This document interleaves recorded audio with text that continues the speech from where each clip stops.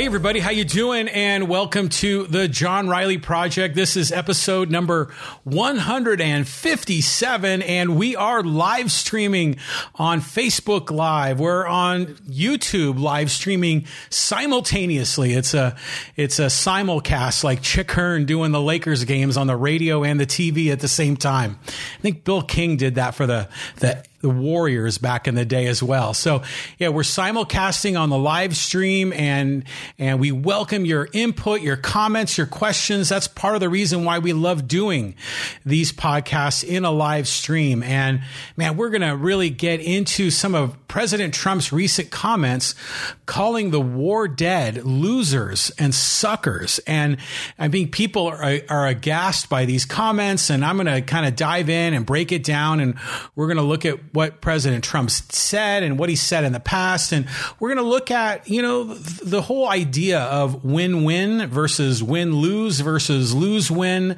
I think this is a very interesting concept, particularly as it pertains to Trump, but also in the way you kind of look at life moving forward. I think there's a lot of benefits to looking through this type of a lens, and I'm going to really kind of break it down for you. So thanks again for listening and watching. And, we're posting this up on all the audio podcast platforms. This will be posted shortly today up on Apple Podcasts and Google Podcasts, Spotify, Stitcher, wherever you happen to get your podcasts. So thanks for all of you that are also listening as well as watching on YouTube and on Facebook. So anyways, before we dive in and kind of get into all the Trump business, I just want to say, hey, we had a great podcast on Wednesday. A couple of days ago, we had Poway City Council candidate Frank Fournier joined us. And man, it was a really good conversation. It was meant to originally be about an hour, but we were just kind of feeling good and went almost 2 hours in that conversation. So if you are a voter in Poway, especially if you're a voter in South Poway in District 4, I encourage you to take a look at that podcast with Frank Fournier.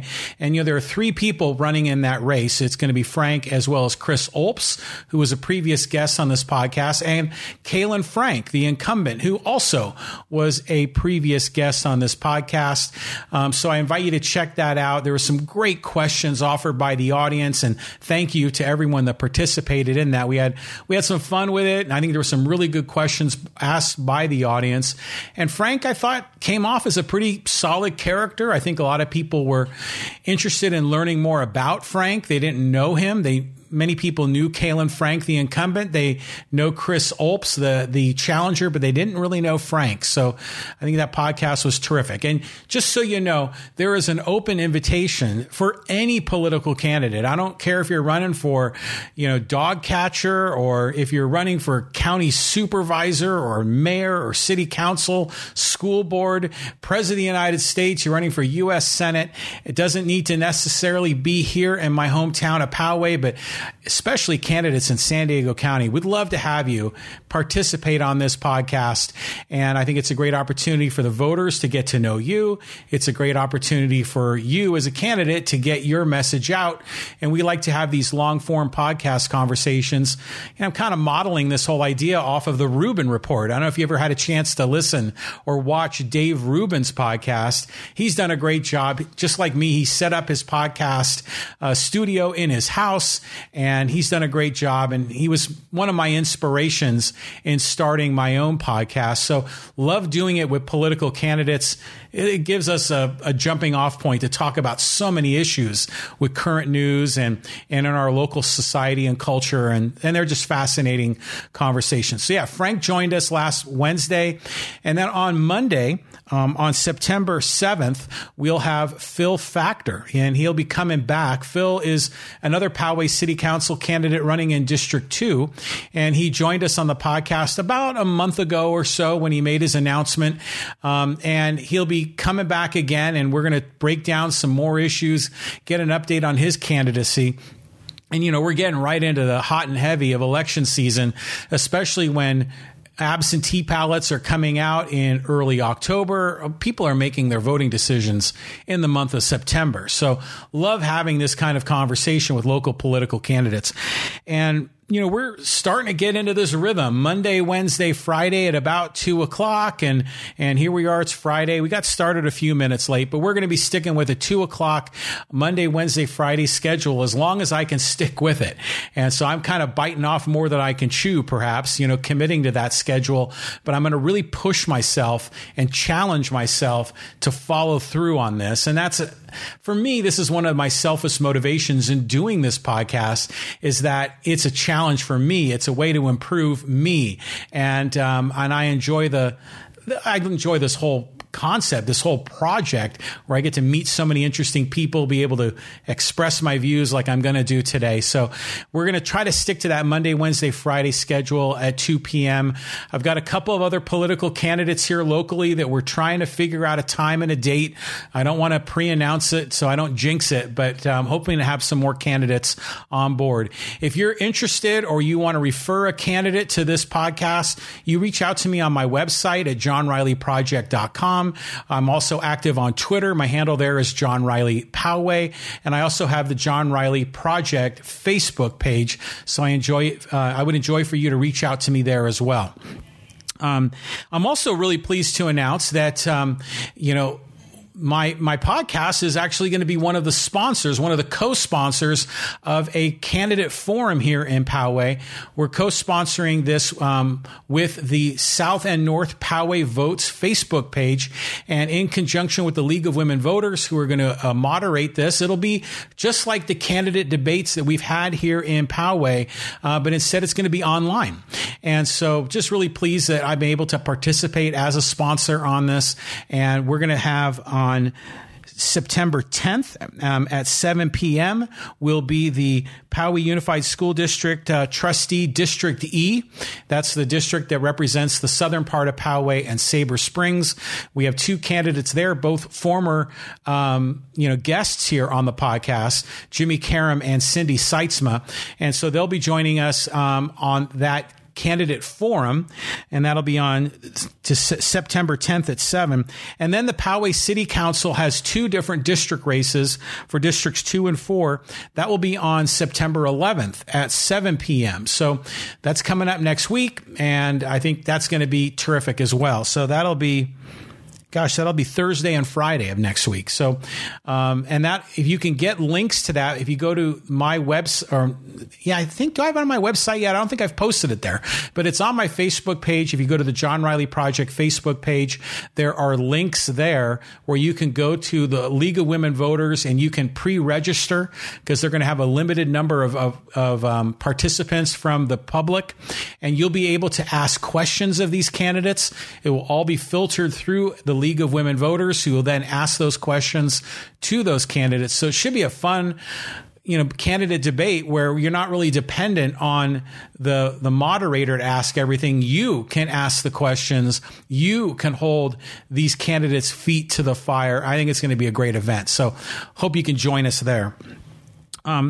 Let's get into this whole concept of President Trump.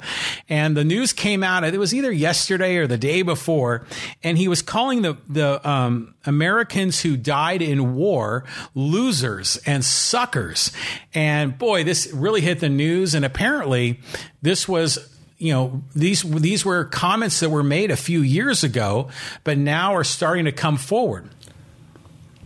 Not sure why. I don't know. Is it because it's political season and they're choosing to bring this bombshell forward? But it's just a fascinating conversation. So let me kind of break down a little bit of this article from The Atlantic, and I'll have the show notes. We'll have the link to this article. And the author was Jeffrey Goldberg, a very well-respected journalist. And he said, when President Trump canceled a visit to I can't pronounce this, a French name, Aix-en-Marne American Cemetery near Paris in 2018. Forgive me, you're going to probably shoot me over my French. But the American Cemetery near Paris in 2018, Trump blamed the rain for his last-minute decision, saying the helicopter couldn't fly and the Secret Service wouldn't drive him there.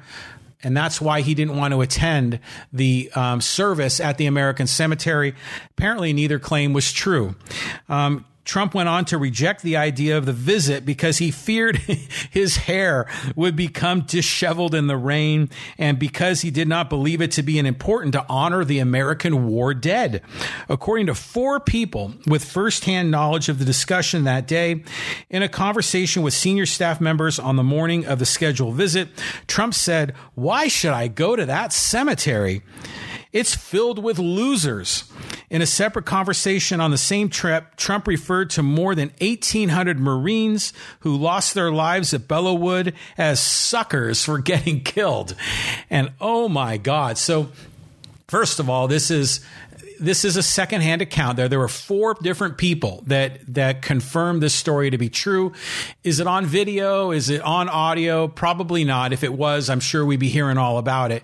But now people are saying, did Trump really say that? I mean, it's an insane thing for an American presidential candidate to talk about the troops, to talk about those killed fighting for America as losers, as suckers. And I know there's a lot of Trump supporters that deny it. And of course, Trump denied it, said it wasn't true. They patently say it's false. But really, what do you think? I mean, does this hold some credible weight? Can you imagine Trump actually saying this? And I think I can. And let me just go on to say that from this article, Trump's understanding of concepts such as patriotism, service, and sacrifice has interested me, and me is the reporter, Jeffrey Goldstein, has interested me since he expressed contempt of the war record of the late Senator John McCain, who spent more than 5 years as a prisoner of the North Vietnamese. He's not a war hero, Trump said in 2015 while running for the Republican nomination for president. I like people who weren't captured. Well, Trump definitely said that. I think many of us have seen that video when Trump was a candidate for the GOP nomination in 2015.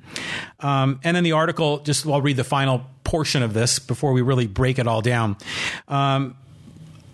He can't fathom the idea of doing something for someone other than himself. One of Kelly's friends, a retired 4-star general, told me. So this is a 4-star general commenting about Trump, saying he can't fathom the idea of doing something for someone other than himself. He just thinks that anyone who does anything when there's no direct personal gain to be had is a sucker.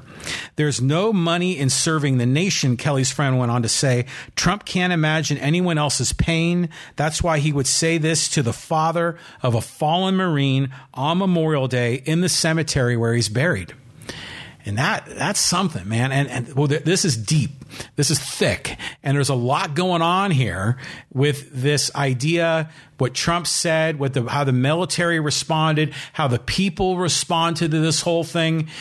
It's easy just to say, oh, my God, Trump called the military losers and suckers. But again, we're going to peel some layers of the onion back and really look at this a little more closely, because I think it's incredible, because it touches on so much with morality, what we believe to be virtuous.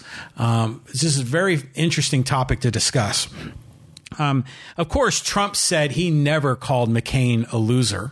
And we all know that to be false because he said it in one of those moments where he's being interviewed on a couch in front of a small audience. The moment was captured on video. And he said that, I like people who weren't captured. Trump said at an Iowa summit during his presidential campaign in 2015, I don't like losers. So he did call Senator McCain a loser. He did say that he doesn't think he's a war hero. And Trump made at least one other false claim in his denial.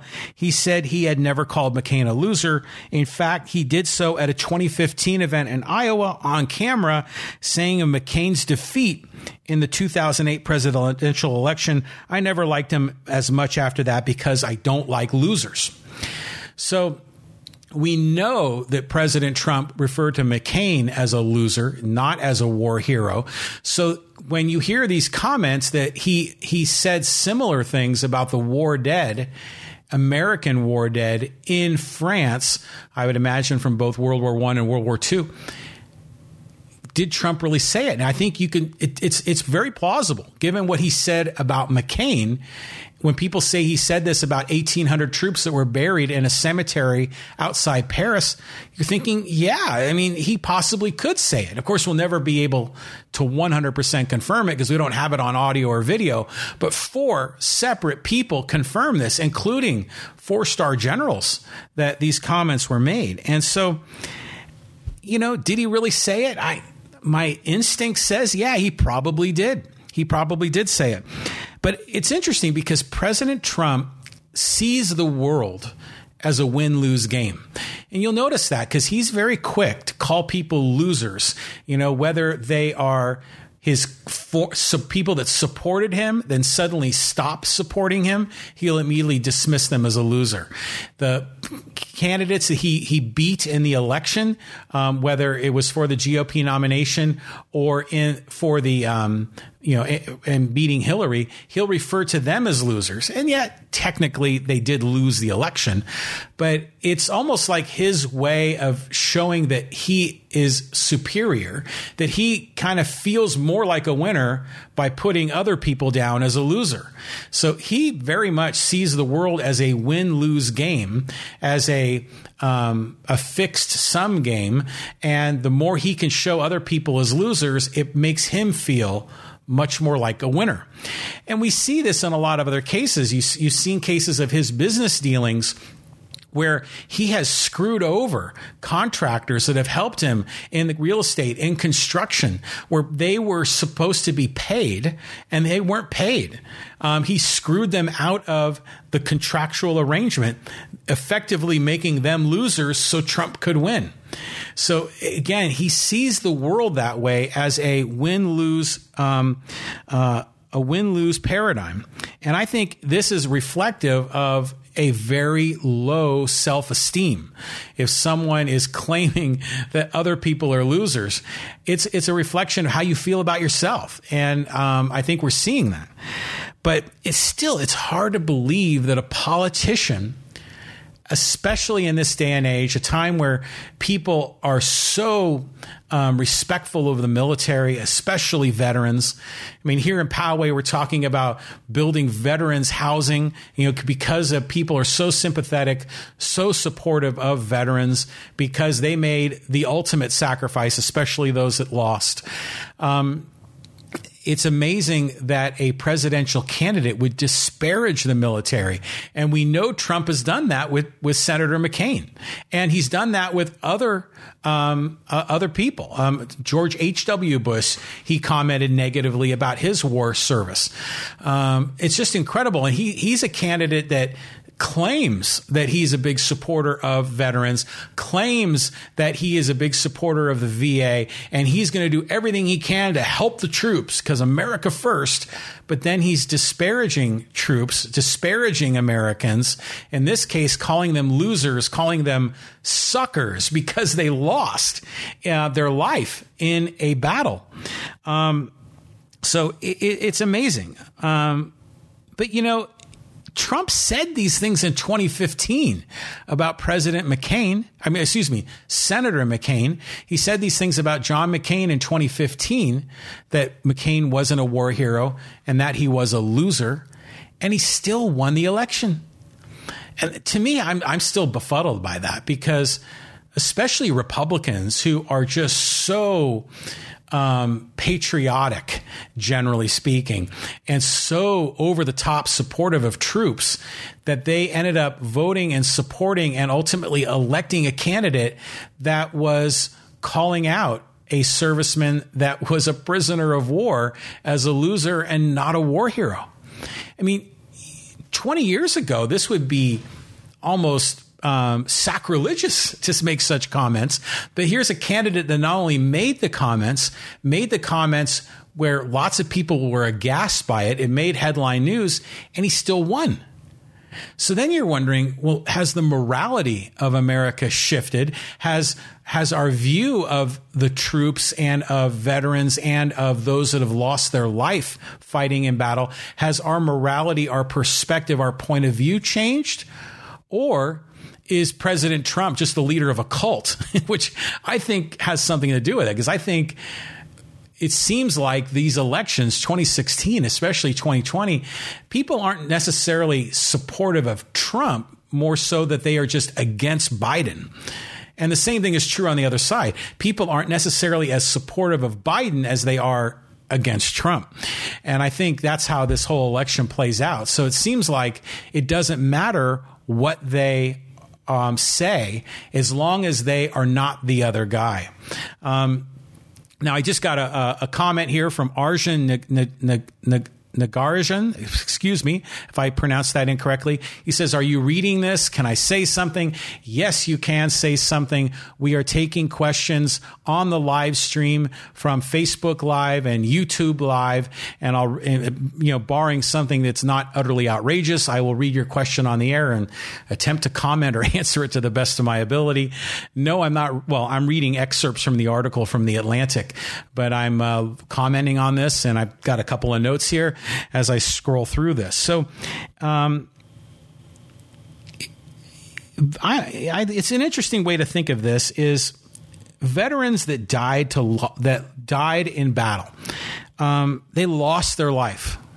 That's true, obviously.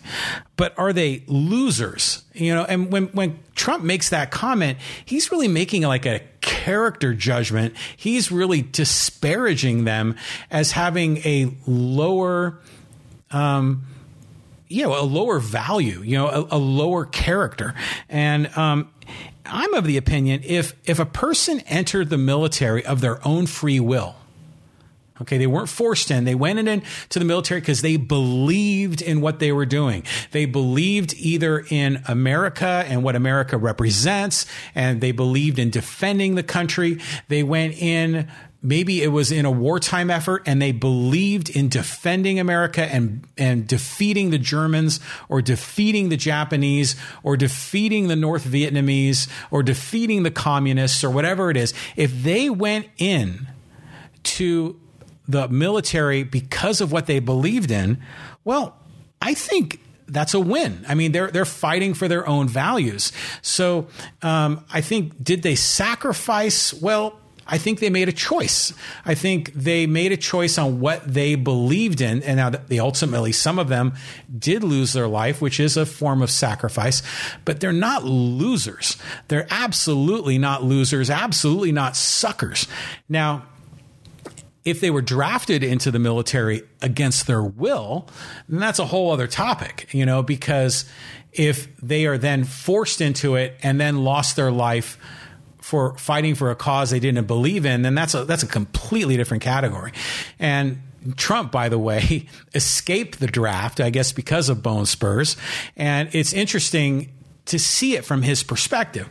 But it's incredible that a presidential candidate, an incumbent presidential candidate, and not some person from the wacky left, from the extreme left, you might expect to maybe hear that from that side, but we're hearing it from the right. I mean, usually from the Republicans, from the right wing, from the conservatives.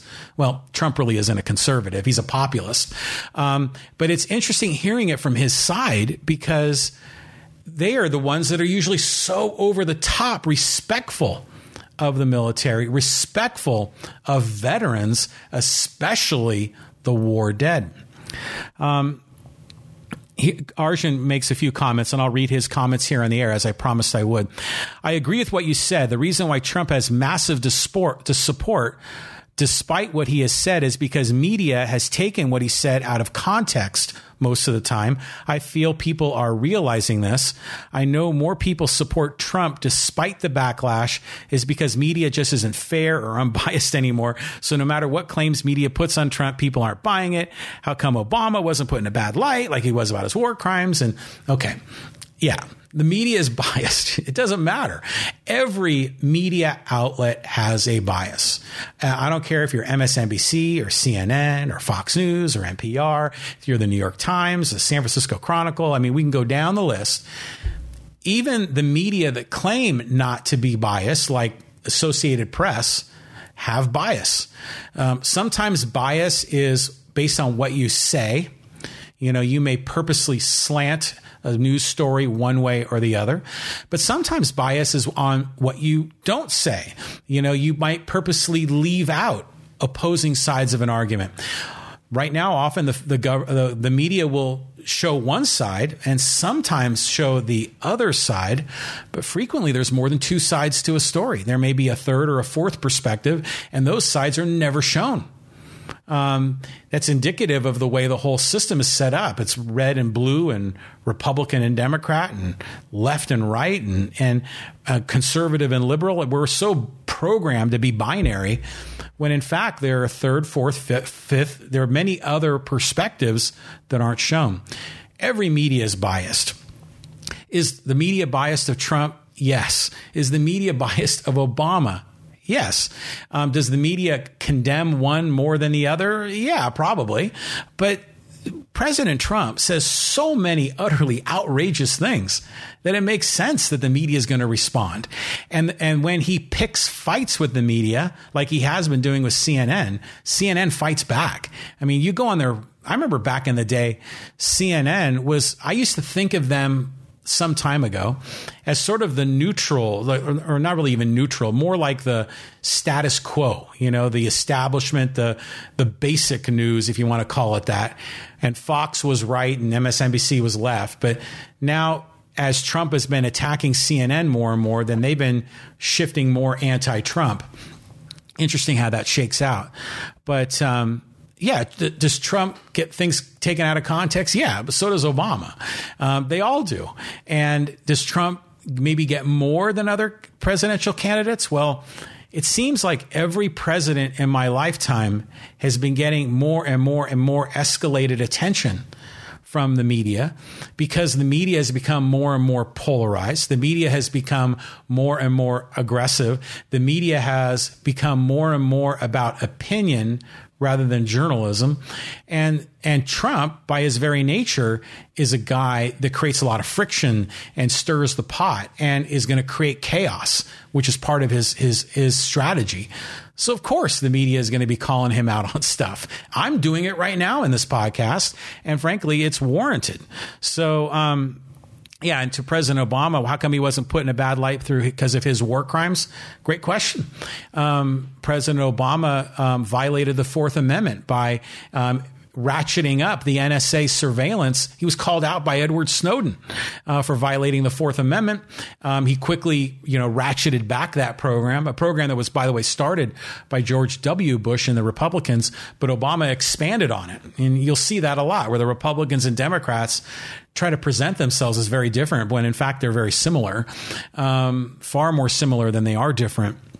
But yeah, so sometimes the media will give certain candidates a pass, other times not. I mean, heck, in the 2015 election cycle, when President Trump was a candidate for the GOP nomination, he got unlimited free media coverage. Whenever he spoke, they just put a camera on the podium and he would talk and he'd be able to say whatever he wanted to say, unfiltered, and it was covered.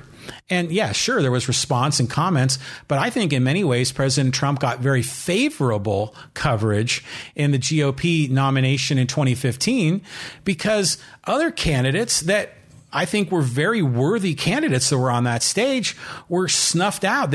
Trump, they say, sucked all the oxygen out of the room because the media loved covering him because he created so much in ratings that it lined the pockets of the media and they were following their own financial interests. So the whole thing is just kind of a mess. But Arjun goes on to say his supporters buy it and lose even a little bit of trust that they have in the media. Yeah. So President Trump, Arjun says, Trump is exactly smart that way. He actually plays the media like a fiddle. He grabs the attention from the media and backlashes them, says it's fake. Trump, it's interesting. In some cases, Trump plays the media He will. In other cases, the media will attack Trump, in my opinion, often very rightfully so. But Trump likes that. He likes the attention. It's kind of like what they say, there's no such thing as bad publicity. And the more negative publicity he gets, the more it reinforces his own supportive base. And the more they stick with him, and the more cult-like the Trump base becomes. So, we're going into this election, and there's way less undecided voters. In fact, I was listening to a podcast from Reason. Nick Gillespie was interviewing someone, and he said that at this point in 2016, about 20% of the voters were undecided between Trump and Clinton. But now in 2020, it was like, was it 6% or 8% were undecided? We've gotten more and more divided, more and more partisan, more and more separated, and these candidates play off of it. And Trump likes the negative attention. It's part of his game. Sometimes he's playing the media, and other times the media is skewering him. It goes both directions. It's a battle. Sometimes you see the press conferences with his new press secretary, and people love her because she gets up on that podium and just kicks ass. And that's what they like about her. And that's what a lot of people like about Trump, is that he's going to go around and kick some ass. It's not so much what the policies are about. It's about defeating the other side. That's what I said. Most Trump supporters aren't really Trump supporters as much as they are anti-liberal, anti-Democrat, anti-Hillary, anti-Biden, anti-Obama. And the same is true the other way. Most supporters of Biden really aren't in love with Biden. They just want to defeat Trump. And it plays both ways. Okay, so Arjun, thank you for your comments. And I invite any of you to share your thoughts and comments here on the live stream. We're taking the comments on Facebook, on YouTube, and I'm happy to chime in and we can kind of play a little back and forth. But the real reason I wanted to do this podcast was to get into the whole idea of, when Trump calls these military that lost their life as losers.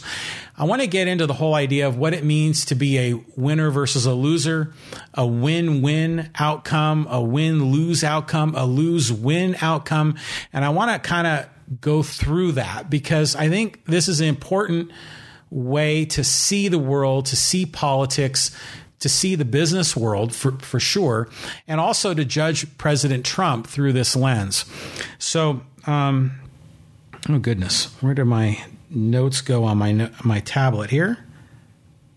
And I think I accidentally closed my document. Come on. Okay. Here we go. All right. But before we jump into that, I just want to ask you, just want to remind you, if you could like the podcast, you can like our Facebook page. You can subscribe to our YouTube page. Please also like these posts that we're doing. And I'm not doing it because I want my ego to be stroked. I'm doing it because it helps in the algorithm. It helps us show up more on searches. Certainly in YouTube search, the more subscribers we have, the more likes of our videos, the higher we rank in the recommended videos. So your support is really helpful. It's helpful in the algorithm to really kind of raise awareness of this podcast because I'm working to grow my audience and you're part of the audience. So this is a great way for, again, a win-win, right? You can help me by supporting the podcast and I can help you by providing content that I'm doing now, particularly local content here in the San Diego area, and also providing an opportunity for you to engage and continue the conversation. Now, let's get into this whole notion of seeing the world as win-win versus win-lose or lose-win. And a lot of this kind of comes down to morality and the things that we're taught as a young person. And, when you're a young person, maybe a child, your mom might tell you, really think of other people first. Don't think of yourself first. Because that would be selfish. Instead, think of other people and put them first. And they'd say that, but did they really mean that? Did your parents really mean that you should self-sacrifice and put the needs of other people ahead of your own? sounds good. In some cases, that might make sense. But really, your parents often want what's best for you. Now, they don't want you to be selfish in terms of being a liar, a cheater, a stealer, but they want you to seek what's in your own best interest. They want to see you prosper, see you grow, and see you essentially flourish. That's what parents typically want to see in their children. So it's interesting that we're taught as a young person to be selfless, to not think of yourself. And that creates this whole concept of, if you're selfless, then you want to be pursuing a lose-win outcome. You want to think of someone else ahead of your own, so you're willing to take the loss so other people can win. That's what being selfless is really all about. That's truly what altruism is really all about. But the opposite, because the opposite is evil, right? The opposite is being selfish. The opposite is being a liar, a cheater, a stealer. That is the kind of selfishness that we all hate, that we all oppose. And so it's presented as being selfless or selfish, because selfless people are for lose-win outcomes where they lose and the other person wins.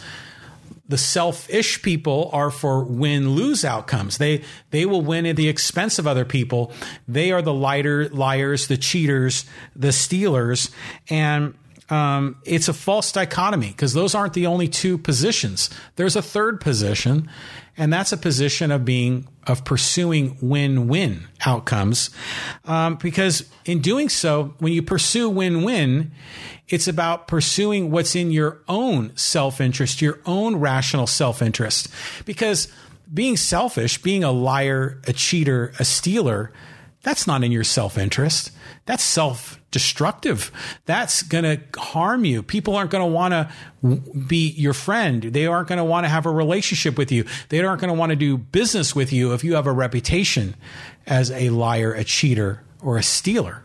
So a win-win outcome is one where both parties win, where you help them and they help you. And you both emerge from your relationship both better off, both winning.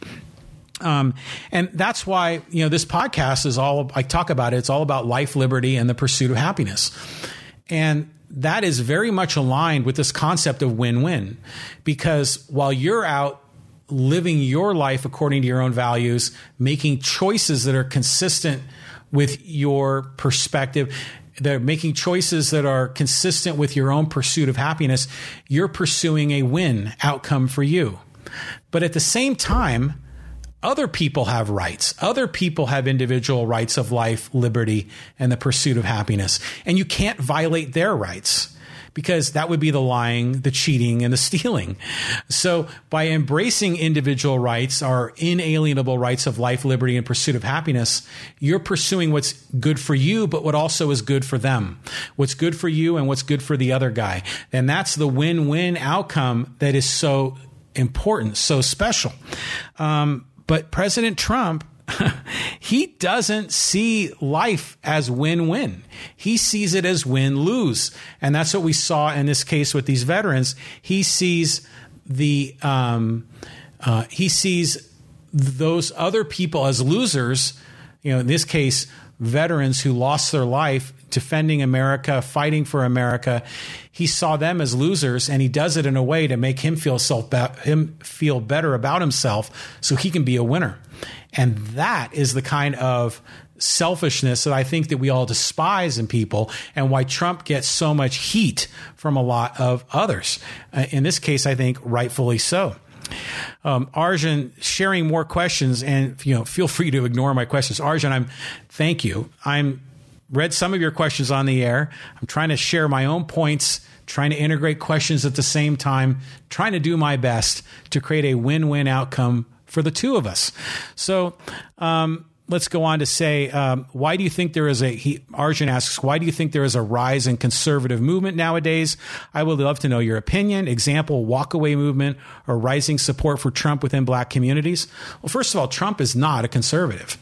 I mean, look how much money he's spending. Even before COVID, he was dramatically increasing the spending by the federal government. He's not a fiscal conservative. And now we're getting into the COVID bailouts and the corporate bailouts and spending trillions and trillions of more dollars.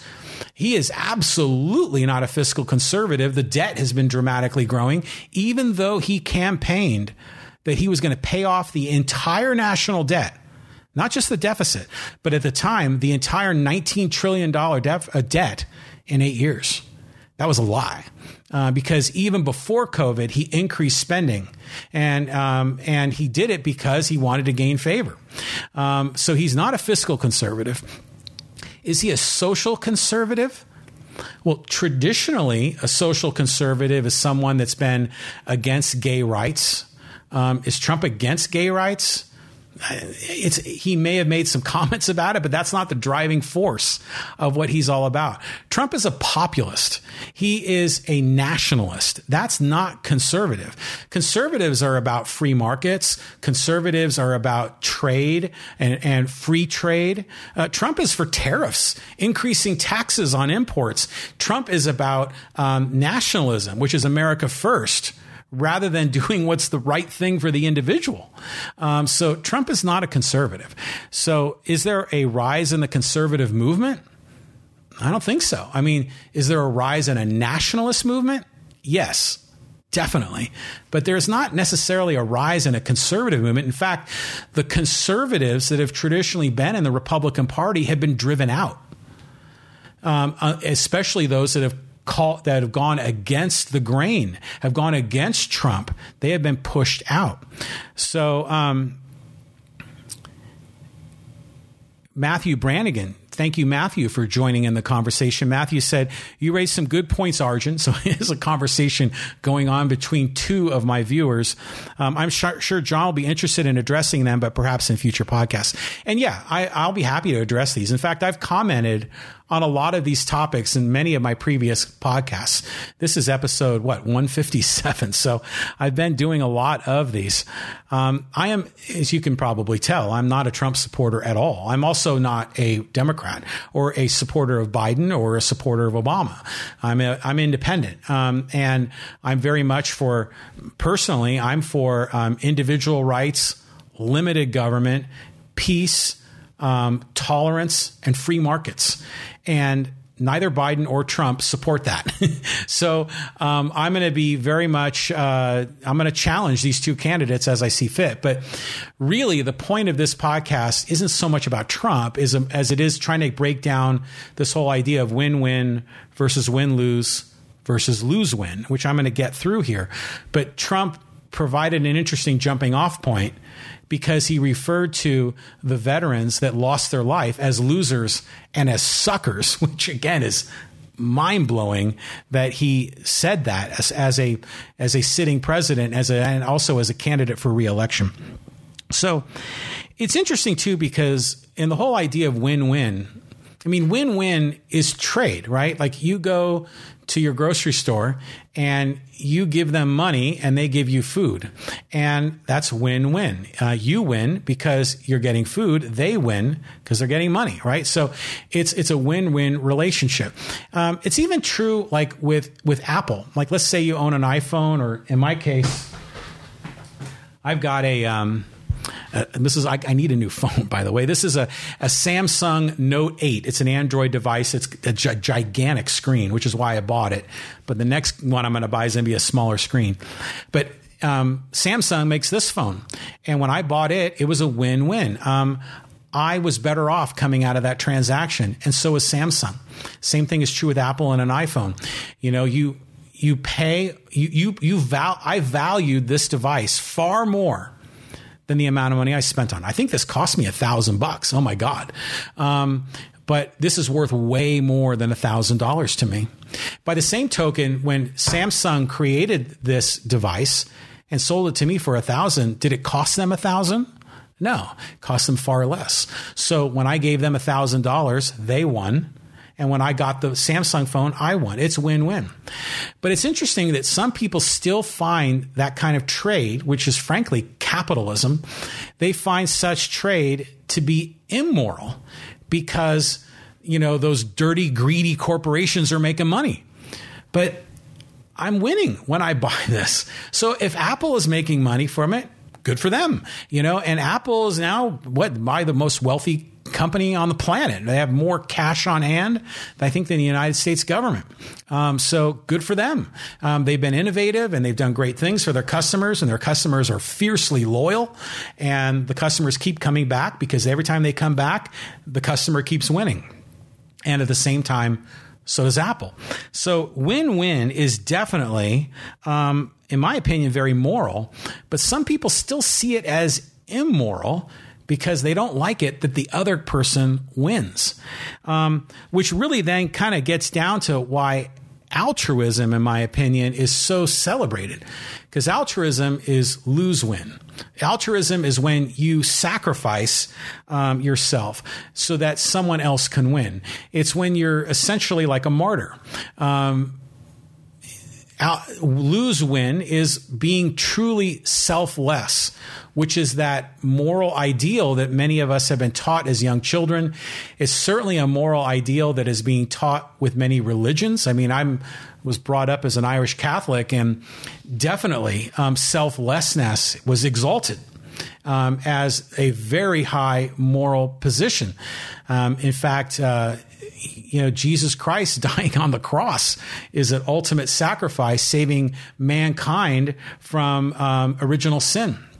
The ultimate sacrifice. And so you see altruism playing out as a very strong morality throughout human history, not even just in the last 2,000 years with Christianity, but even going back further. And it's become virtuous to be selfless. It's virtuous to lose so someone else can win. But then you think, does that really make sense? I mean, there's a lot of people seeking psychological therapy because their life is in a shambles, is because they put themselves last and they put other people ahead of themselves, and then they end up suffering in life. Because people, I think, again, see the world as either you're selfish, which is a liar, a cheater, a stealer, or you're selfless, which is you are sacrificing for others and doing good for others. And some people think that's just being nice, like opening a door or helping an old lady cross the street. But selflessness really means that you lose so someone else can win. But what's interesting is that many times people will hold up a case of a sacrifice as being virtuous, being very being something worthy of praise. But really, many sacrifices really aren't sacrifices. Like, consider being a parent. I'm a parent. I have 2 wonderful children. Many people think that being a parent is a sacrifice, that you're sacrificing part of your own life for your child. But really, being a parent is a win. Being a parent is what I want to do. This is what I wanted to do in my life. It's consistent with my own values. I get tremendous value, tremendous joy of being a parent. So for me, being a parent isn't a sacrifice. It's the opposite. I'm winning. Being in the military is another example. And we talked about the President Trump and the comments that he made. Being in the military is very much for, if you're going in on your own free will, is it really a sacrifice? Because people are going in because that's what they believe in. They support the military. They support America. They support the values and the freedoms of what makes America special. They're also being paid, by the way. So are they sacrificing, or are they just living their own values? Are they pursuing their own happiness in according to the values that are important to them? See, I think in many cases, being in the military, if you go in on your own free will, I don't necessarily see that as a sacrifice. I see that as a way to win and to live and to stand up for what you believe in. Some people think that donations to the needy is a sacrifice. But sometimes, most of the time, it's not. Because when you're making donations to people that need help, that makes you feel good about yourself. You win coming out of that. You feel good that you're doing something for others and it rewards you. That's win-win. At the same time, you may be helping people in your community, which makes your community stronger, your community better. That's also a win for you. So a lot of times people like to think of it as altruistic and self-sacrifice, but really people are in it for their own reasons. They're in it to pursue what makes sense for them. And charitable donations and volunteering in their community is win-win. I mean, I was a Little League coach. I was the president of our Little League, and I loved doing it. Did I earn money doing it? No, but I got huge value out of that. To me, it was a win-win. Did I sacrifice? I spent my time doing it. Was I sacrificing my time? No, I was choosing how to prioritize my time. I saw volunteering for the Little League as a higher value of my time than doing other things. I found it was more valuable to teach other children and to be a role model as a coach than spending my time doing other things. I thought it was important as a parent where my child was on the team to be a role model and a leader. To me, that was a win for me. That was valuable for me. So it's interesting how sometimes sacrifice really isn't sacrifice. Sacrifice truly is lose-win, where you lose so the other guy wins. But in fact, oftentimes that really is win-win. But then there's also the win-lose category. And these are people that they win at the expense of others. They win when the other person loses. If they see the world as a fixed-sum game, and that they can only be lifted up by pushing other people down. This is one of my main core moral criticisms of President Trump, because that's how he sees the world. He doesn't go around looking for win-win outcomes. He's more interested in win-lose outcomes. He's more interested in putting certain people down so he can be lifted up. That's why he made comments about every one of the people that has exited his administration. He said he was only going to hire the best. And then the minute they turn on him, the minute they resign, he calls them losers and he calls them terrible. And you're like, wait a minute. You said you were going to hire the best. Now you're telling me you hired the worst. And you've got to slam them in order to make yourself feel good, which I think is a sign of a fragile ego, a sign of weak character. Now, I'm of the belief, and I've reoriented a lot of the way that I see the world to look at it as win-win. Now, some would say that's transactional, and that transactional is not the right way to look at the world. But really, everything we do is transactional to some degree. I'm doing this podcast because it's good for me. I enjoy sharing my thoughts and comments. I enjoy the people we've met through this podcast. I enjoy the conversations and the dialogue. This podcast is helpful for me to build my own self-esteem and to feel good about the views that I'm expressing and to feel confident in what I'm doing. It's a way to overcome fear. A lot of people would struggle putting themselves on Facebook Live or YouTube Live because they wouldn't want to put themselves out there. I'm doing that to push myself, to force myself to grow and to improve and to be better.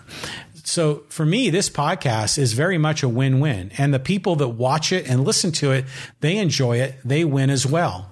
The guests that come on this podcast, they win too.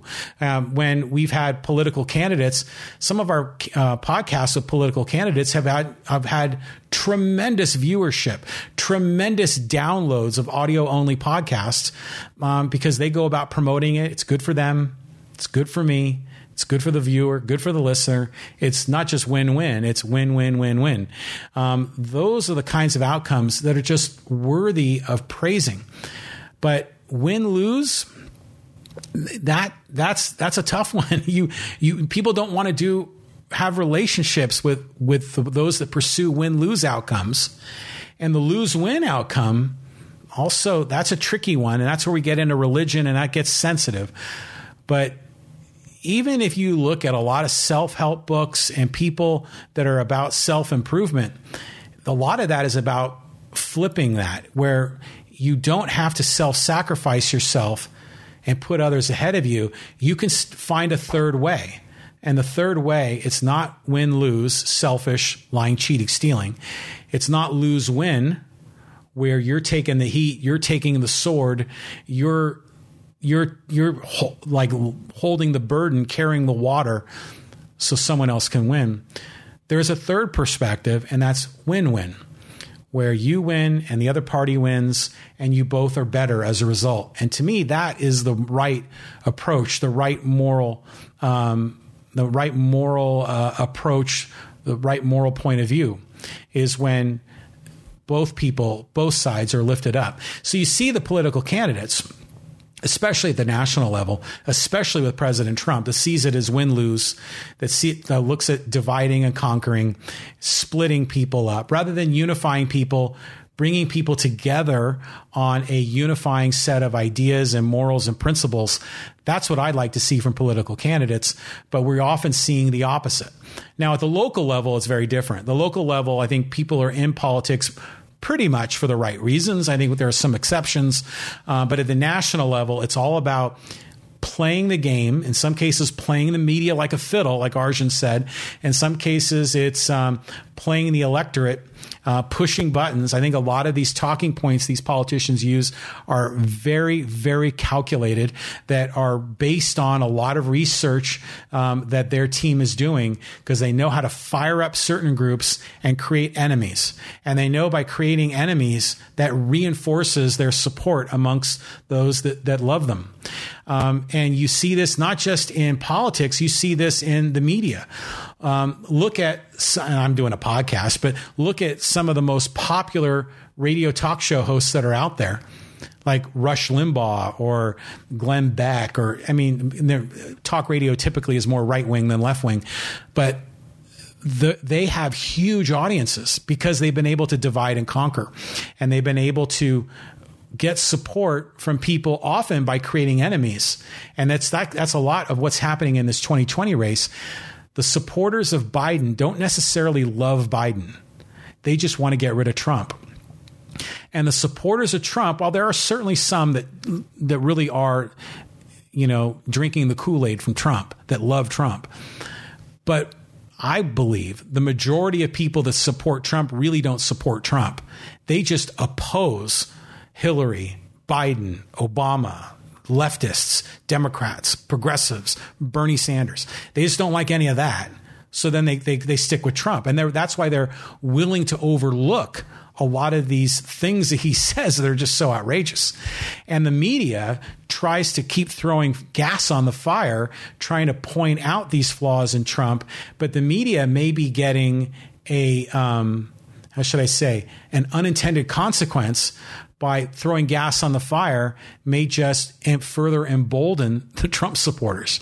So this election's fascinating. I think it's setting up right now that Biden should win, but we're seeing those gaps close, especially in the swing states. Of course, here in California, Biden is going to win in a landslide of landslides. Hillary won California by 4 million votes on a 2-to-1 ratio. 2/3 of the people roughly voted for Hillary, and the other third in California voted for Trump. I think we're going to see a similar outcome in 2020, where we're going to have a massive landslide in California. But in the swing states, we're seeing it kind of tighten up a little bit. And it's interesting. And we got, a couple of months to go until Election Day. We're not going to know the results until well after Election Day, because the whole voting system is going sideways, which again is more button pushing, more distortion, more creating chaos and shiny objects and trying to manipulate the system, which is just shameful. A couple other comments I want to get to. We're here about an hour, but again, I encourage you to share your thoughts, share your comments here on the live stream. Love taking questions, love hearing what you have to say, and I will read your comments on the air. Okay, so here's another interesting thing is you'll see, especially if you're scrolling through Facebook, a lot of leftists, a lot of progressives are very much against capitalism. You'll see a lot of attacks on capitalism. And of course, people promoting, democratic socialism. And a lot of times the attacks on capitalism aren't really attacks on actual capitalism, because capitalism is about free markets and capitalism is about private property. But the capitalism, I'll put it in quotes, is really cronyism that we're experiencing in America, where we don't have free markets. We have tariffs, we have regulations, we have all kinds of distortions in the market created by government. And we have government subsidies and government rigging the rules. So when you have taxpayer dollars that are tilting the economy, that's not private property either. It becomes public property. That's cronyism, where people are tilting the playing field using government as their coercive tool. But it's funny that many people see capitalism as immoral because it's based on self-interest. But a free market is really all about voluntary cooperation. Think about it. Buyers and sellers get together and trade. Employers and employees get together and trade. They exchange labor for wages. Investors and companies get together to trade. They invest dollars in exchange for dividends and future value. Vendors and suppliers freely trade with businesses, exchanging goods for cash. So the free market and capitalism in its true sense, which is free market, is actually about cooperation, where some people think of capitalism as selfish when in fact it's not. It's all about win-win outcomes. That's what capitalism is about. But some people see capitalism as predatory, but that's not capitalism. The economic system that's predatory is the kind that will take advantage of certain people and coerce them. And we'll see that with cronyism. Like, for example, when taxpayers are forced to pay money to go into a trust fund of $500 billion that President Trump can hand out willy-nilly to any of his friends without any transparency. Okay, that's cronyism. That's not capitalism. That is predatory. That's not about voluntary cooperation. So, in a free market, corporations can compete, but they can't rig the market in their favor. Or if they can, they have minimal impact, because there's always an entrepreneur that's willing to come up with a better idea. You know, when Sony had the Walkman market, here comes Apple and Steve Jobs and the iPod that revolutionized the market. When Blockbuster was selling VHS rentals, along comes Netflix, built a better mousetrap. So in a free market, you can't necessarily have a monopoly, because monopolies are only when competitors are made illegal. So a free market is about win-win. And that's what this podcast is really about, is understanding how win-win is really moral. Win-lose is immoral. Lose-win, in my opinion, also immoral. But President Trump sees the world as win-lose. And again, that's one of my main complaints of him. Here's another great example, and it's about Bill Gates. And Bill Gates, of course, the richest man in the world, or one. Well, I think Bezos passed him, but Bill Gates, one of the richest, for the long time, the richest man on the planet. And think about when Bill Gates was the president and CEO of Microsoft in the 80s, and they came out with MS-DOS, and then eventually they came out with Windows. I remember it was Windows version 1. It wasn't until 3.1 that it became more mainstream, and then Windows 95 where it really took off. I remember I had Windows version 1 on my computer, and I loved it. And it was obviously using a lot of the same concepts of the graphical user interface of Apple. But when Bill Gates was building Microsoft, what did we think of Bill Gates? Did we see Bill Gates as this heroic figure? No. Did we think of him as, how do we think of him morally? We knew he was a businessman. We knew Bill Gates was successful. Bill Gates was amassing great amounts of wealth. Some people maybe had judged him negatively because he was getting rich. But as a business person, morally, most people thought of him as just sort of, meh. He was he was wealthy, but they didn't really think of him too negatively. Some people saw him as greedy. Some people saw him as corrupt. But for the most part, people saw him as sort of meh. But the more wealth he gained, the more wealth he earned, then we saw more and more attacks on Bill Gates for the wealth that he earned, largely due to win-win transactions, free market transactions, where he sold product that other people wanted. In fact, he even gave away Windows Explorer Internet Explorer for free, and he was condemned for it. But he was out there, obviously looking to create win-win outcomes for his customers and for himself. But what's interesting is that once Bill Gates stepped away from the business, and he and his wife Melinda created the Bill and Melinda Gates Foundation, and they began giving away their money. Then what did people think of Bill Gates? Suddenly now Bill Gates became a heroic figure. Bill Gates became someone to look up to because he was giving it away. Interesting.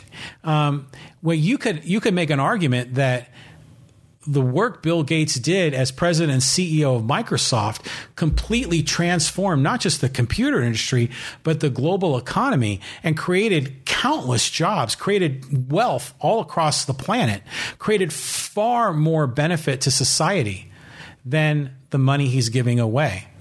But it's only when he gives it away that he suddenly becomes someone that we would consider to be moral. So it's interesting is that while win-win, in my opinion, is moral, win-win is often condemned, because win-win is about self-interest, which goes to capitalism, which then goes to the misinterpretation of selfishness as win-lose. But win-win, in my opinion, is moral. But society, though, because of culture, because of religion going back thousands of years, people still think that lose-win is virtuous. And in my opinion, it's not.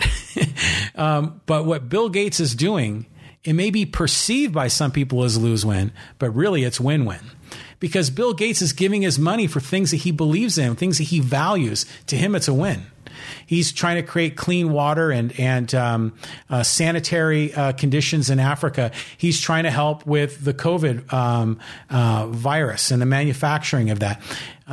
But it's an interesting dynamic. I think there's a lot of conflicts in how people see win-win versus win-lose versus lose-win. And people will misinterpret what win-win as win-lose. People misinterpret lose-win as actually win-win. So it's funny how you see the world through that lens and how different people have different views.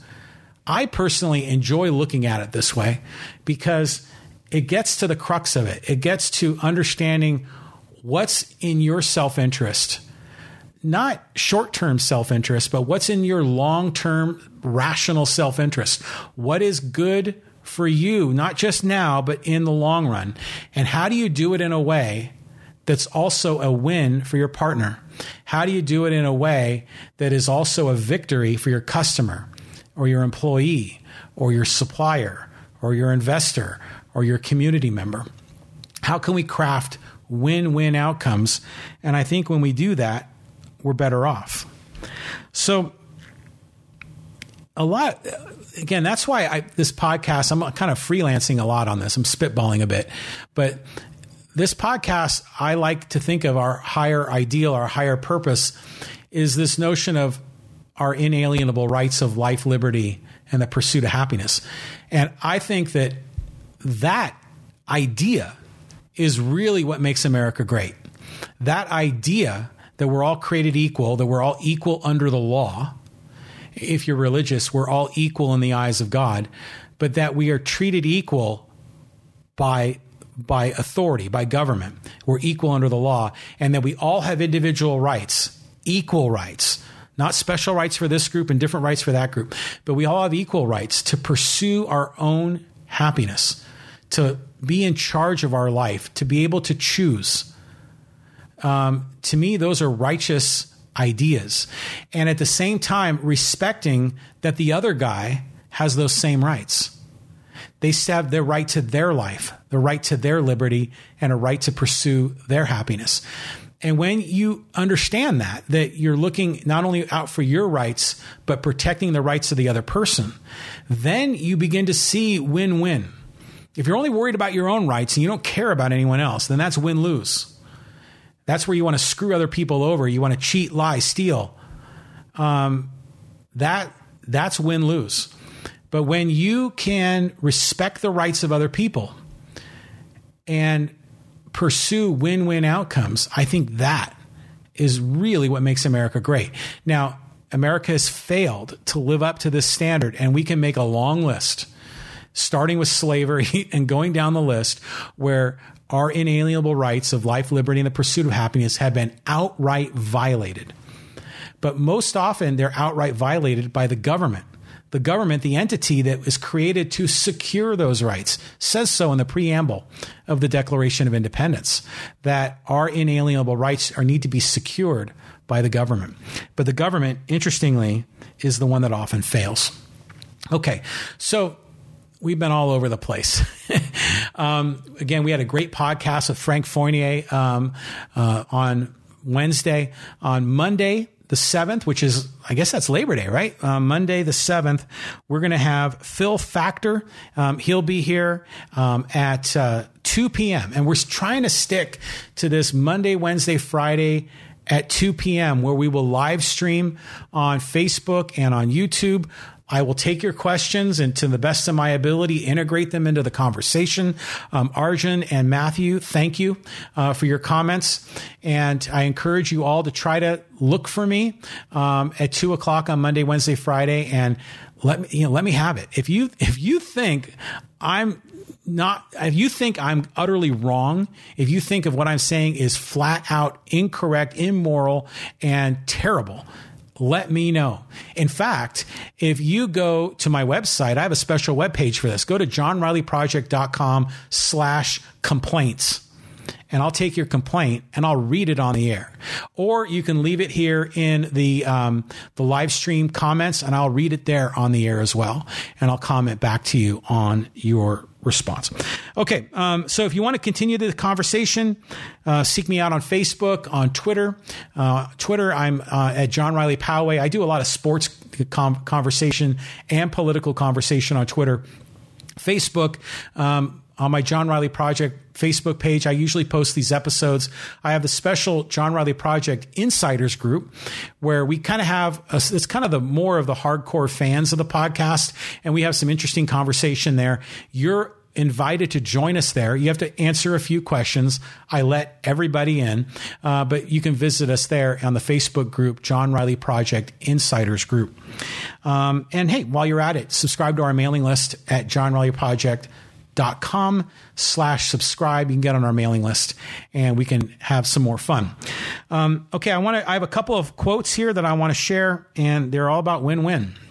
And it's funny, you go online, you can get quotes, and there's all kinds of interesting quotes from some people. I don't really know who they are, but they're great quotes, so I'm going to share them. This first person his name's Oscar Bimpong, and he said, "You build a great network by first offering your services to others, and by doing so, winning their interest. This is the foundation of building trust and creating a platform for them to invest in you in a reciprocal manner, such that it becomes a win-win situation." That's exactly right. Sometimes I'm at work and I have clients that I visit my clients on site.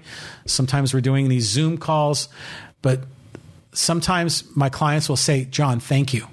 And I tell them, "Thank you. You help me, I help you. It's win-win." That's good. That's what relationships are based on, is win-win, where we help each other.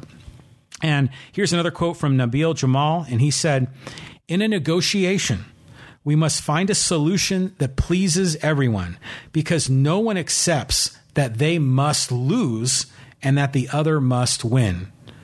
Both must win." That's true. In business, any decent business person is not going to sacrifice their business so someone else can win. We see that in other aspects of life. But still, seeking win-win is righteous. It's moral. It's good. It's good for both parties in the transaction, and it's good for everyone around us. If we're pursuing win-win, we are lifting up. We are growing. We are better off coming out of that transaction. And we have to identify cases of win-lose, like President Trump calling these veterans that lost their life in Europe, in World War, fighting for America, calling them losers, calling them suckers. President Trump sees the world as win-lose. That makes him fundamentally immoral, in my opinion, and why he shouldn't be supported. That doesn't mean you should support Biden. I don't support him either, for other reasons. But win-win is righteous. Win-lose is immoral, and should be resisted. And lose-win, that's unhealthy. Lose-win is very unhealthy, and I think you need to be valuing yourself far more so you can transform a lose-win into a win-win where you are successful and you win coming out of that. Okay, so it's an hour and 15 minutes. We've been at this long enough, longer than I expected. Thank you so much for listening. Thanks for watching. This is episode 157. Arjun and Matthew, thank you for participating in the comments. We invite you, all of you that are listening, are actually watching on the live stream on YouTube or on Facebook, to share your comments and concerns. We'll be back here Monday, the 7th at 2 p.m. with Poway City Council candidate Phil Factor, and it'll be a live stream. You'll be able to ask questions, and we would love to have your participation. Thank you very much, friends, and have a great Labor Day weekend. See ya. Bye-bye.